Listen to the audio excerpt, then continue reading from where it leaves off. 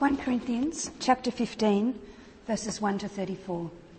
Now I would remind you, brothers, of the gospel I preached to you, which you received, in which you stand, and by which you are being saved, if you hold fast to the word I preached to you, unless you believed in vain. For I delivered to you as of first importance what I also received, that Christ died for our sins in accordance with the Scriptures, that he was buried, that he was raised on the third day in accordance with the Scriptures, and that he appeared to Cephas, then to the 12. Then he appeared to more than 500 brothers at one time, most of whom are still alive, though some have fallen asleep. Then he appeared to James, then to all the apostles. Last of all, as to one untimely born, he appeared also to me. For I am the least of the apostles, unworthy to be called an apostle, because I persecuted the church of God. But by the grace of God I am what I am, and his grace toward me was not in vain. On the contrary, I worked harder than any of them, though it was not I, but the grace of God that is with me. Whether then it was I or they, so we preach, and so you believed. Now if Christ is proclaimed as raised from the dead, how can some of you say there is no resurrection of the dead? But if there is no resurrection of the dead, then not even Christ has been raised. And if Christ has not been raised, then our preaching is in vain and your faith is in vain. We are even found to be misrepresenting God, because we testified about God that he raised Christ, whom he did not raise, if it is true that the dead are not raised. For if the dead are not raised, not even Christ has been raised. And if Christ has not been raised, your faith is futile, and you are still in your sins. Then those who also have fallen asleep in Christ have perished. If in this life only we have hoped in Christ, we are of all people most to be pitied. But in fact Christ has been raised from the dead, the firstfruits of those who have fallen asleep. For as by a man came death, by a man has come also the resurrection of the dead. For as in Adam all die, so also in Christ shall all be made alive. But each in his own order. Christ, the firstfruits, then at his coming those who belong to Christ. Then comes the end, when he delivers the kingdom to God the Father after destroying every rule and every authority and power. For he must reign until he has put all his enemies under his feet. The last enemy to be destroyed is death. For God has put all things in subjection under his feet. But when it says all things are put in subjection, it is plain that he is accepted who put all things in subjection under him. When all things are subjected to him, then the Son himself will also be subjected to him who put all things in subjection under him, that God may be all in all. Otherwise, what do people mean by being baptized on behalf of the dead? If the dead are not raised at all, why are people baptized on their behalf? Why am I in danger every hour? I protest, brothers, by my pride in you, which I have in Christ Jesus our Lord. I die every day. What do I gain if, humanly speaking, I fought with beasts at Ephesus? If the dead are not raised, let us eat and drink, for tomorrow we die. Do not be deceived. Bad company ruins good morals. Wake up from your drunken stupor, as is right, and do not go on sinning, for some have no knowledge of God. I say this to your shame. But someone will ask, how are the dead raised? With what kind of body do they come? You foolish person. What you sow does not come to life unless it dies. And what you sow is not the body that is to be, but a bare seed, perhaps of wheat or of some other grain. But God gives it a body as he has chosen, and to each kind of seed its own body. For not all flesh is the same, but there is one kind for humans, another for animals, another for birds, and another for fish. There are heavenly bodies and earthly bodies. But the glory of the heavenly is of one kind, and the glory of the earthly is of another. There is one glory of the sun, and another glory of the moon, and another glory of the stars. For star differs from star in glory. So it is with the resurrection of the dead. What is sown is perishable. What is raised is imperishable. It is sown in dishonor. It is raised in glory. It is sown in weakness. It is raised in power. It is sown a natural body. It is raised a spiritual body. If there is a natural body, there is also a spiritual body. Thus it is written, the first man, Adam, became a living being. The last Adam became a life-giving spirit. But it is not the spiritual that is first, but the natural, and then the spiritual. The first man was from the earth, a man of dust. The second man is from heaven. As was the man of dust, so also are all those who are of the dust. And as is the man of heaven, so also are those who are of heaven. Just as we have borne the image of the man of dust, we shall also bear the image of the man of heaven. I tell you this, brothers, flesh and blood cannot inherit the kingdom of God, nor does the perishable inherit the imperishable. Behold, I tell you a mystery. We shall not all sleep, but we shall all be changed in a moment, in a twinkling of an eye, at the last trumpet. For the trumpet will sound, and the dead will be raised imperishable, and we shall be changed. For this perishable body must put on the imperishable, and this mortal body must put on immortality. When the perishable puts on the imperishable, and the mortal puts on immortality, then shall come to pass the saying that is written, death is swallowed up in victory. O death, where is your victory? O death, where is your sting? The sting of death is sin, and the power of sin is the law. But thanks be to God who gives us the victory through our Lord Jesus Christ. Therefore, my beloved brothers, be steadfast, immovable, always abounding in the work of the Lord, knowing that in the Lord your labour is not in vain. Thank you, Nick and Judy, for reading the passage so clearly to us. Let me pray for us before we look at 1 Corinthians 15 together. Father God, we thank you so much that you speak to us clearly in your word, the Bible. We praise you for this glorious passage on the resurrection and ask that you'd speak to us now about it. Please would you assure us in the truth of the resurrection. Please would you assure us in the implications of the resurrection for us today. We ask it in Jesus' name. Amen. Well, happy Easter, everybody. And as we can see, we don't really have a greeting to come back at that. Have you ever thought it was a bit strange, saying Merry Christmas and all the rest of it, but we don't do it at Easter time. Merry Easter doesn't quite have the same ring to it. But in some churches on Easter Day, the minister from the front says, Christ is risen. And the congregation respond, He is risen indeed. So let's try it. Christ is risen. He is risen indeed. Not bad. Some of you may still be asleep. But nobody was asleep when this very greeting rang out in an auditorium in Kiev in 1930. Story is told of Nikolai Ivanovich Bukharin, who addressed a huge assembly on the subject of atheism. And this man, Nikolai, was one of the most powerful men on earth at the time, a member of the Politburo, I'm told, a current editor of the Soviet newspaper Pravda, a Russian communist leader. And addressing the crowd in Kiev, he started hurling as much artillery as possible as he could at Christianity, insult, argument, proof against it. An hour later he was finished and he looked out to what he thought was the smouldering ashes of men's faith. Are there any questions, he demanded. Do you have any questions, any retorts? And there was deafening silence across the auditorium until one man just stumbled up and approached the platform, mounted the lectern, standing by this powerful communist leader. And he said, Christ is risen. And en masse, the crowd arose and responded, He is risen indeed.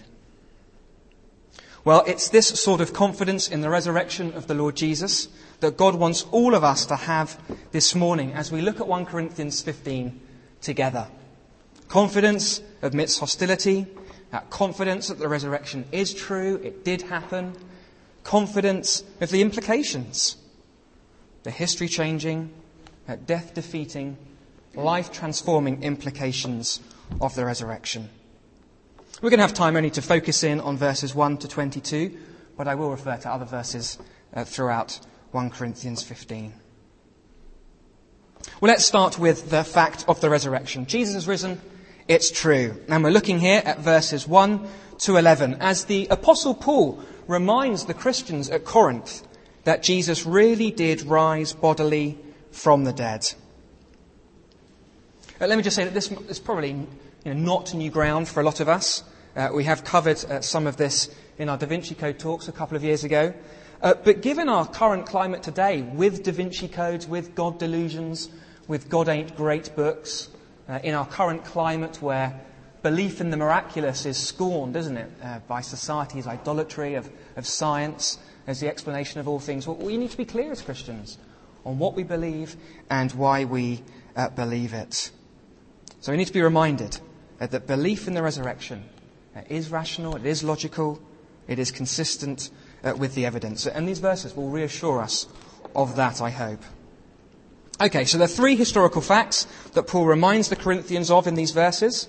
The missing body in the tomb, the hundreds of eyewitness sightings, the radically changed life of the Apostle Paul. So let's start with the missing body, verse 3.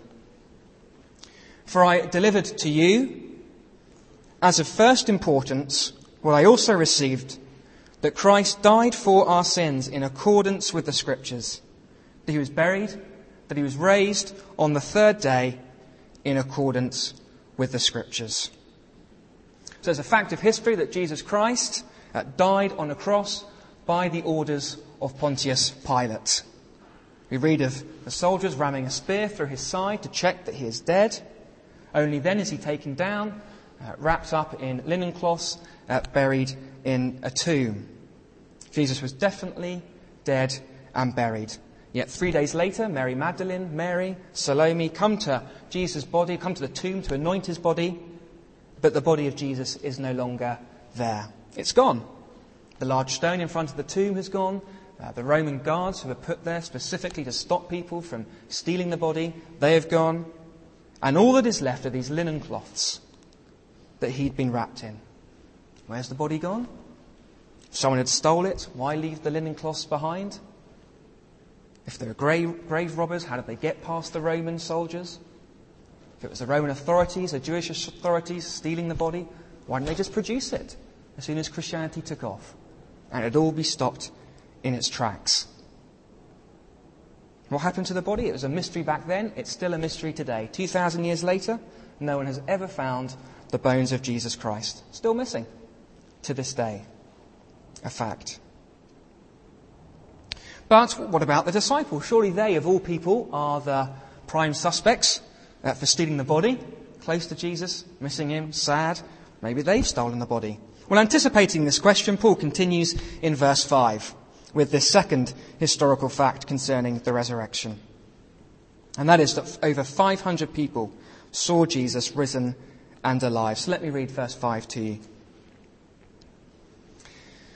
And that he appeared to Cephas, that's Peter, then to the 12. Then he appeared to more than 500 brothers at one time, most of whom are still alive, though some have fallen asleep. Then he appeared to James, then to all the apostles. So not only do we have the missing body, now we have 500 witnesses, all testifying that they have seen Jesus risen from the dead. Think we've stolen the bodies, says the disciples? Well, go speak to any one of these 500 people. They say they've seen Jesus alive now. We've not stolen the body, Jesus is risen. If you just had the eyewitness accounts, suppose you could say they're hallucinating. If you just had the empty tomb, the missing body, perhaps you could say it was stolen. But here you've got both of them together, the missing body and the eyewitness sightings. Well, at this point, we might still think that it is all just made up. One sort of big conspiracy. Yeah, the disciples nicked the body and then they tricked these 500 people all got together. They're all lying. Some just massive conspiracy around Jesus' disappearance. But then in verses 8 to 10, Paul continues and gives his third historical fact. A fact of history which, I suggest, demolishes the theory of a conspiracy or it being a myth. So look at verse 8. Last of all, as to one untimely born, he, Jesus, appeared also to me. For I am the least of the apostles, unworthy to be called an apostle, because I persecuted the church of God. But by the grace of God I am what I am, and his grace towards me was not in vain. On the contrary, I worked harder than any of them, though it was not I, but the grace of God that is with me. Whether then it was I or they, so we preach, and so you believed. So for the third historical fact, Paul turns to himself. The miraculous turnaround in his own life. Paul says in verse 9, he's unworthy to be called an apostle because he persecuted the church of God. You see, Paul hated Christians. His name back then was Saul. He thought that all this talk of Jesus risen from the dead was delusional, was a conspiracy, a myth. He went around throwing Christian men and women in prison. He approved of Stephen's stoning. Paul hated Christians. He hated Jesus Christ. He wanted to wipe Christianity off the face of the planet. See, unlike the disciples, who might have had an interest in stealing the body or fabricating some story, Paul was not upset that Jesus had died. He was delighted that Jesus had died. He thought he was a blasphemer. And he certainly wanted to keep it that way. This is who the Apostle Paul was before. Saul, the Christ hater. And yet here we read of this same person now preaching that Jesus Christ has risen from the dead.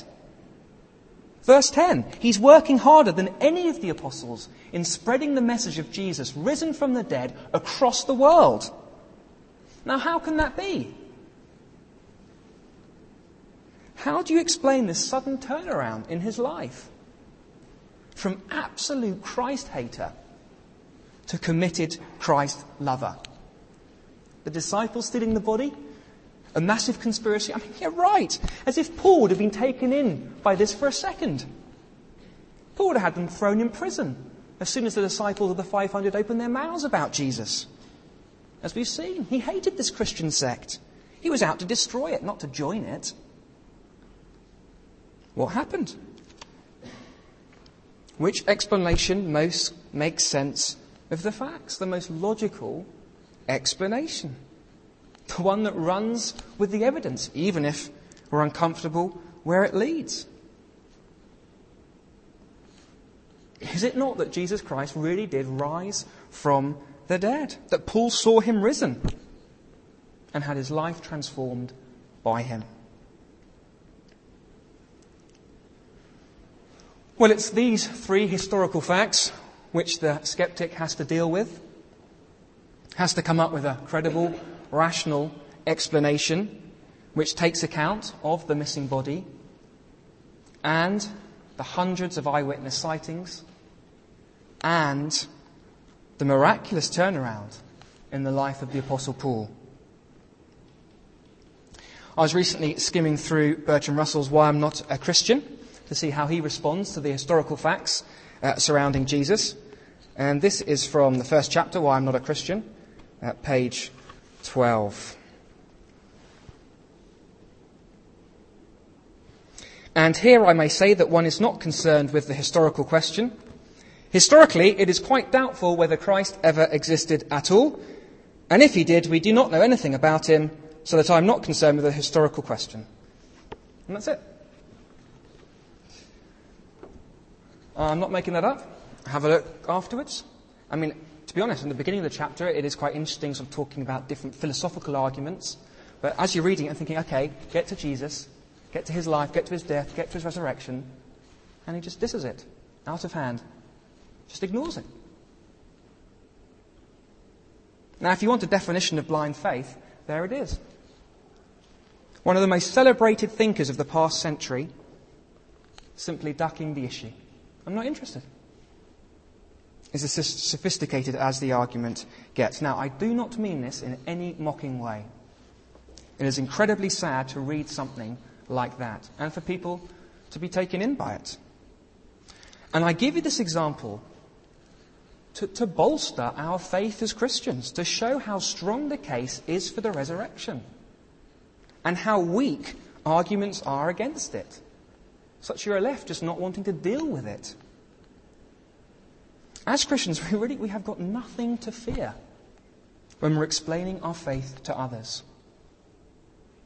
Ours is the faith which is based on these real historical facts. Ours is the faith which takes the evidence and runs with it. You could say to that end, our faith is scientific. So be confident. The missing body, the hundreds of eyewitnesses, the changed life of the Apostle Paul. God wants us to be confident in our faith. Confident as we share our faith with others. So Jesus is risen, it's true. Secondly, Jesus is risen, and it matters. Interestingly, the New Testament is not as concerned with proving the resurrection itself as it is much more concerned with showing what the implications of the resurrection are, what the resurrection proves. And this is where the truth of the resurrection, which we've just looked at, gets really exciting for us, because in verses 12 to 22, Paul explains the death-defeating, this life-transforming implications of the resurrection for us who trust in Christ. Actually, Paul does start off in the negative, showing it the other way round, how much is at stake if the resurrection is not true. He does it this way because some people within the church at Corinth were saying that Jesus hadn't risen bodily from the dead, and he's trying to show the folly of their thinking by spelling out the devastating implications of that. So let me go through first with the negative, and then we'll flip it around to the positive. Verse 14. And if Christ has not been raised, then our preaching is in vain. And if Christ has not been raised, your faith is in vain. Verse 15. If Christ has not been raised, we are even found to be misrepresenting God. Continues verse 17. And if Christ has not been raised, your faith is futile, and you are still in your sins. Verse 18. If Christ has not been raised, those also who have fallen asleep in Christ have perished. Verse 19 at the end, we are of all people most to be pitied if Christ has not been raised. Well, there's no doubt what the implications are if Jesus didn't rise from the dead. It makes for pretty depressing reading. Simply put, no resurrection means no gospel. You pull out the resurrection card, and the house of the gospel of cards comes tumbling down. But as we've just seen in the first point, Jesus is risen, the resurrection is true, praise God, which Paul affirms in verse 20. But in fact, Christ has been raised from the dead, the first fruits of those who have fallen asleep. And if Christ has risen from the dead, it means we can reverse all those statements from before. Yes, if Christ has not been raised, our preaching is in vain, but he has. Which means our preaching is not in vain, it's the truth. If Christ has been raised, our faith is well-founded. We are faithfully representing God. If Christ has been raised, we're no longer in our sins. We are forgiven. Those who have fallen asleep, that is, died being Christian, have not perished if Christ has been raised. They are with him now. If Christ has been raised, we are of all people to be most envied, not pitied. Because of the resurrection, everything we saw on Good Friday from Mark 14 is true. Am I loved by God? Is my future on Judgment Day secure? Do I belong to God? Yes, yes, yes. The resurrection, it's God's declaration that Jesus' sacrificial death has worked. It's his stamp of approval. No more sin to pay for. No more wrath to bear. No more guilt remains. And so God raises Jesus triumphant. Triumphant from the grave. Lord of all. Sin and death defeated. Forgiveness of sins secured. It is a marvellous thing. But actually what Paul wants us to really grasp from these verses is that what is true of Jesus in his resurrection, rising bodily from the dead will one day be true for all of us who trust in him. That is what Paul means in verse 20 by that phrase, first fruits. Jesus Christ is the first fruits of those who have fallen asleep. This is an agricultural term. As the first fruits of the ripening crop come up and you taste it, it shows what the rest of the harvest will be like. And in the same way, the risen Jesus Christ shows what the rest of his body, the church, will one day be like. And that is to have this perfect, eternal, resurrection body and life. And so momentous an event is this for the human race. The Apostle Paul compares it with Adam, another human being who had a major impact on humanity, but for all the wrong reasons. So look at verse 21. For as by a man came death, by a man has come also the resurrection of the dead. For as in Adam all die, so also in Christ shall all be made alive. You see what Paul's doing here? He's referring all the way back to Adam, the head of humanity. And he's reminding us that because of Adam's rebellion against God, turning his back on God in the Garden of Eden, the whole human race was subjugated to death, kicked out of the Garden of Eden. And we can see the evidence of this death all around us. Everyone in this world dies. No one can escape death. It's been the case for every human being born into this world since Adam. As in Adam, all die. But Paul's saying, look, now in Jesus Christ, that's all changed. Now there's a head of a new humanity. Because Jesus Christ has risen from the dead. Death couldn't hold him. He's triumphant over it. New resurrection life, life which will not end. Life which verse 42 describes as imperishable. A body of glory and of power. When Jesus rose from the dead, he rose immortal, never to die again. Yes, in Adam all die, but now in Christ all shall be made alive. This is what it means by the first fruits of a new humanity. And it's no exaggeration to say that in the resurrection, Paul sees this event of cosmic proportions. The shattering of history. The curse of death broken. New, imperishable resurrection life. This is our certain future if we trust in Christ. People want to know if there's life after death, what's it like? Look at Jesus Christ. Here's a picture, a window into the future for those who trust in him.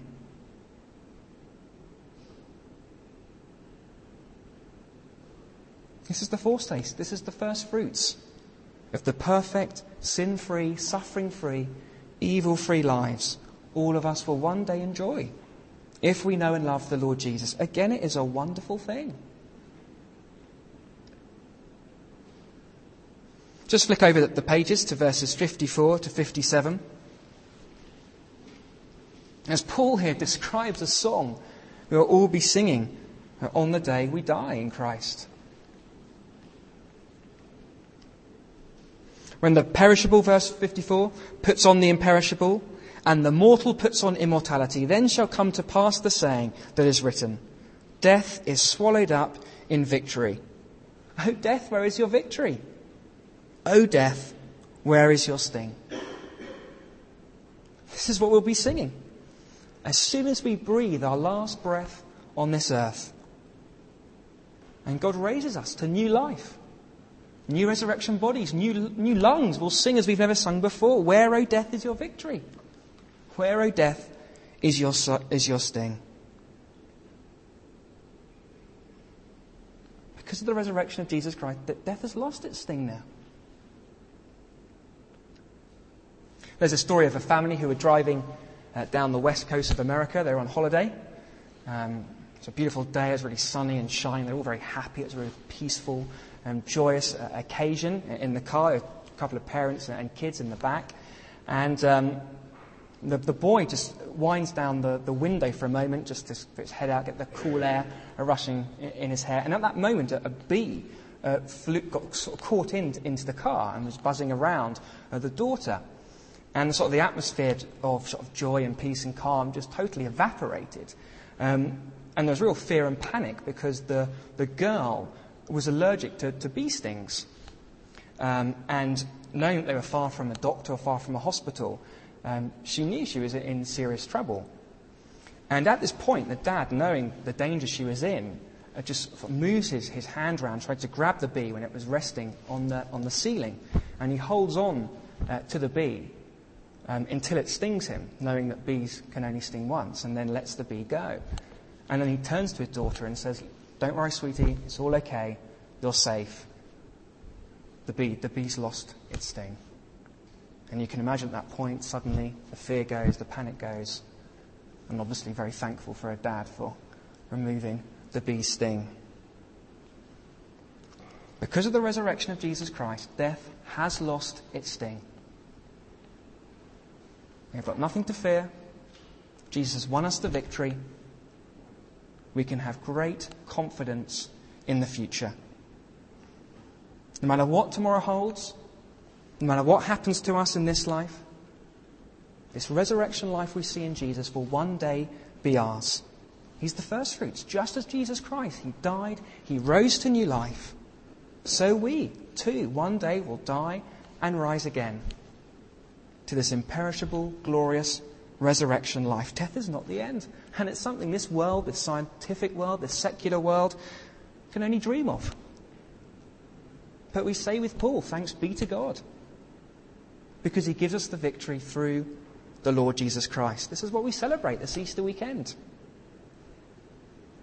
Death defeated, Christ risen, Lord of all, a certain future. Christ is risen. He is risen indeed. Let's pray. Father God, we praise you for raising Jesus Christ from the dead on that first Easter morning. We praise you for reminding us this morning of these truths, of the evidence behind it, these three historical facts. Thanks for the great confidence that it gives us as Christians. Confidence in our faith, it's not futile. Confidence in our standing before you, no longer in sins, but loved, forgiven, accepted by you. And great confidence for the future. For just as Jesus rose to new resurrection life, so we can have great confidence that we too will as we trust in you. We thank and praise you for it in Jesus' name. Amen.